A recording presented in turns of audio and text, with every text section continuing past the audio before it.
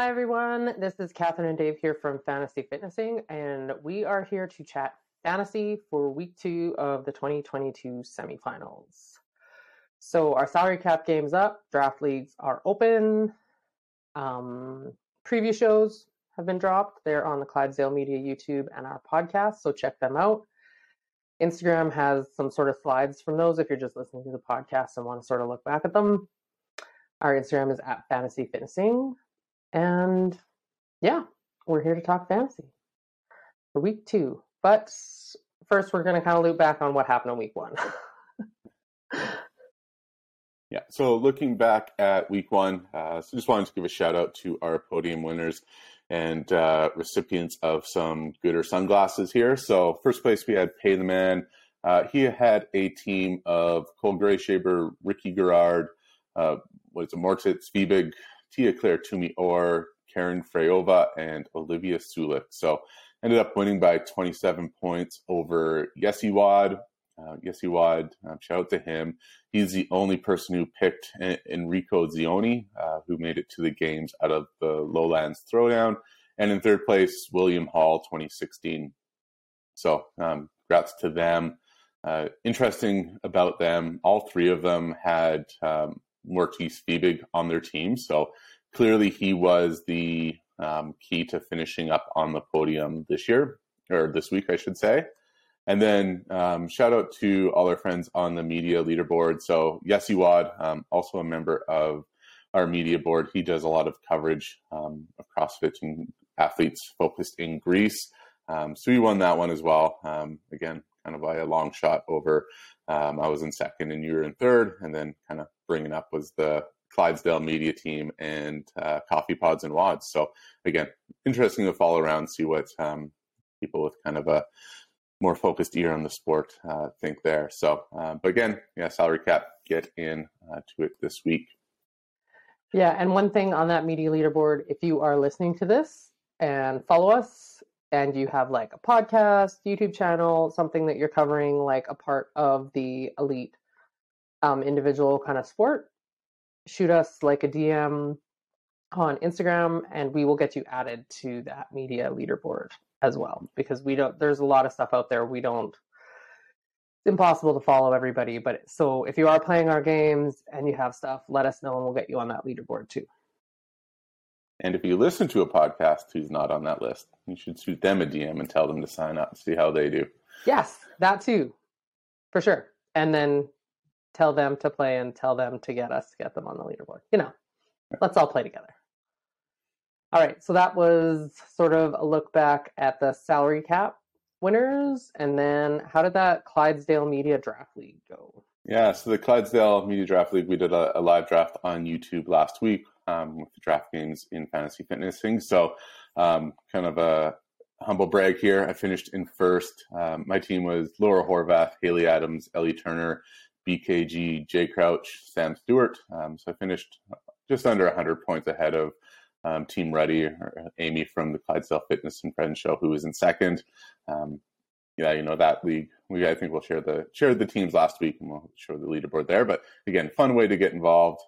Was happy with how my team did. I think Sam Stewart was a bit of a surprise for everybody, just how he finished up this past weekend. But it worked out well. Yeah, I think when I posted of like who people thought was going to win, multiple people selected your team. Yeah. They also thought you were going to win. So it played out how everybody thought. Yes. I also picked with less heart than they did. They had soft spots for all the people they interview, which I don't have that. So yeah, you're a little bit outside the relationships with athletes kind of thing. We just look at stats. All right. So week 1 is done. On to the week 2 salary cap game. What kind of strategy, what are you looking at for that? Yeah, so week 2, it's going to be a bit different. One, we only have 2 semifinals to choose from, so just the pool of athletes is going to be a bit different. And just one of them is one of the big events, Mid-Atlantic CrossFit Challenge, with the second one being kind of a smaller event with the Fittest in Cape Town. So if you look back to our preview shows, I guess kind of overall field strength that you see is that the Fittest in Cape Town's going to be generally weaker than what you see in at the MAC, but I guess in terms of fantasy, that really isn't going to play into a factor of this, just because they're individual competition. So people in the Fittest in Cape Town compete against them, Fittest or at MAC compete against them. So each one has 600 points available in each for the winners. So you don't have to worry about choosing between one event and another that way. But, looking at it this week, took a look at average event finish. Really, average event finish, the better average event finish, the more points they score. The more points they score, the better your fantasy team does, which is really what we're going for here.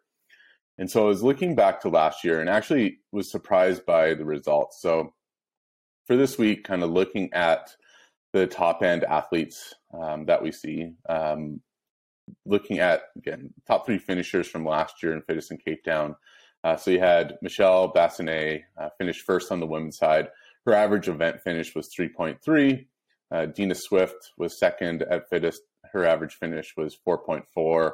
And Michelle Morand was third and her average event finish was 8.4. So I was really trying to think, and just looking at the depth of fields, I really expected Fittest to be significantly higher in terms of average event finish, just because the competition is a little bit thinner. But looking back to last year's Granite field, which I think is really going to be more comparable than last year's MAC, just because MAC had like Tia and Brooke Wells and Haley Adams, so it was super top heavy. But looking at Granite, Ariel Lowen, who won Granite, her average event finish was 4.3. Mal O'Brien was 4.4, and Emma Carey is 6.1. So Lowen and Bassinet's event finish was one spot higher than Lowen's. Second place, Swift and O'Brien were exactly the same. And then the third place finisher, Emma Carey, was about two spots higher than Michelle Moran did in Fittest in Cape Town. And then, so looking at that, I would probably, again, try to focus on the top 2 athletes on the women's side. Probably doesn't make a difference between who you pick. You have who is it, Brooke Wells and Danielle Brandon in MAC, who are probably going to be the sure things when you look at that women's field. And after that, it gets a little, iffy of who's going to make it. Bailey Royale probably is going to be your third. I think she's relatively safe at this point. But then after that, you got, Sydney McCallison, who also went to the games last year. But then it's going to be probably pretty iffy of who will be next at this point, which will be fun from a fan standpoint, but makes it tricky from a fantasy standpoint. So would really want to focus on those top athletes in either one, whether you go Danielle Brandon or Brooke Wells. And I think Brooke Wells probably is the favorite to win the event, but she also hasn't been on the competition floor since her elbow injury last year. So Danielle Brandon's probably your for sure thing, where Brooke Wells probably has higher upside. And then on it Fittest, I think really Michelle Bassinet is the favorite leading into it, although she didn't win quarterfinals. I think Michelle Moran won quarterfinals, but it's probably likely that Michelle Bassinet will finish the top there. So really, if you're looking for one of those athletes, I don't think there is a big difference between either choosing Fittest in Cape Town or at MAC. On the men's side, however, I think there is a difference there. So looking back to last year's Fittest, Jason Smith won. His average event finish was 2.1. Duvenage, can't remember his first name off the top of my head. His average finished was 3.4. And then in third place, AJ Visor, his average event finish was 7.4. So again, comparing that to Granite last year, you had Saxon Padenchik, who won, had an average event finish of 5.3. Chandler Smith, average event finish 6.4. And then Tim Paulson was 6.9. So again, looking at those top 2, there you do see a difference. You have, Smith or the first 2 finishers at Fittest averaging about 3 places higher per event than the guys at Granite, which is going to translate into 12 points an event, or 72 points over the course of the competition.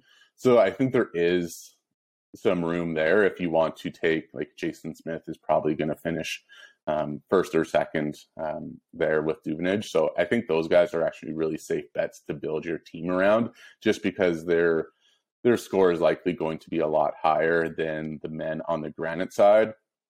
And then, at Mac, I should say. And then the guys at Mac this year, it's going to be a slugfest, because you got Saxon Panchik, Dallin Pepper, Noah Olson, and Cole Sager. So all four of those guys have capabilities of winning this event, which, it's going to be super fun to watch, but could be kind of a toss-up in terms of who scores points. Like, it could be just like the men's field at Torian this past week, where you didn't know who was going to win an event, and it was going to be tough. So I would expect that to be what's there. So again, to kind of bring this back, in terms of building your rosters, I think you're safe for Brandon Brookwells or Michelle Bassinet on the women's side. But if you are looking to pick up those top athletes on the men's side, I would pick out of the fittest Cape Town with Smith and Duvenage, just because I think they're going to be more for sure things and score higher on the men's side that way. So pretty much the plan for this week would to be more like aces and wild cards kind of thing. Yeah, I think so. I think your aces and wild cards will be your better bet. The balance approach, it worked well last week just because there was so many different athletes available, but it's really going to be a hard guess to figure out who wins those positions. You see the women's side at Mac, you got outside those top two, I think it will be up in the air of who finishes. Same, and then the men's side, the top four are pretty set, but after that, who knows? And then fittest in Cape Town, similar type of thing. We just know less about those athletes, unfortunately, so it's going to be tougher to kind of have those for sure, fourth or fifth place finishes that we had this past week. Yeah, true. All right, so that is salary cap strategy. Now, draft strategy. Yeah, draft strategy is going to be, along those same lines. I would probably, if I was going to do a draft today, surprisingly, Jason Smith would probably be the top pick. And then from there, you could either go, Ruin Duvenage or Daniel Brandon, Brookwells, Michelle Bassinet. So probably would want to have one of those five within the first round. And then from there, I think it probably drops off a bit. I probably would then focus on the rest of the men's field at Mac, or at least those other four guys, to get one of Olson, Pepper, or Saxon. So. Yeah, based on how Sprague did last week, I'd say Pepper probably a solid pick this week. Yeah, I think, with that brute strength crew, that is a good point. That James Sprague was probably kind of the litmus test for those guys. So to see him probably overachieve at Syndicate means that, Pepper and Toon are probably good bets for the rest of the semifinals. Yeah. Sweet. So that is kind of it for our fantasy chat for week 2. Get your salary cap teams in at fantasyfitnessteam.com and get some buddies together and get a little draft going. You can kind of, in a way, get more of the bigger name athletes doing a draft. You don't kind of have to go as deep as the salary cap game makes you go. So, anything else, Dave? Yeah, no, again, draft has some, fun advantages, because there's always, every athlete can only be picked once. So it gives you a chance to get your favorites, but it also gives you an opportunity to cheer for some other athletes, because there's, nothing like watching a final heat and knowing that, if Pepper beats Cole Sager, you get bragging rights over your buddies. So make sure you get in there and have some fun. Sounds good. So that is it from us for week 2, and we will see you on the leaderboard.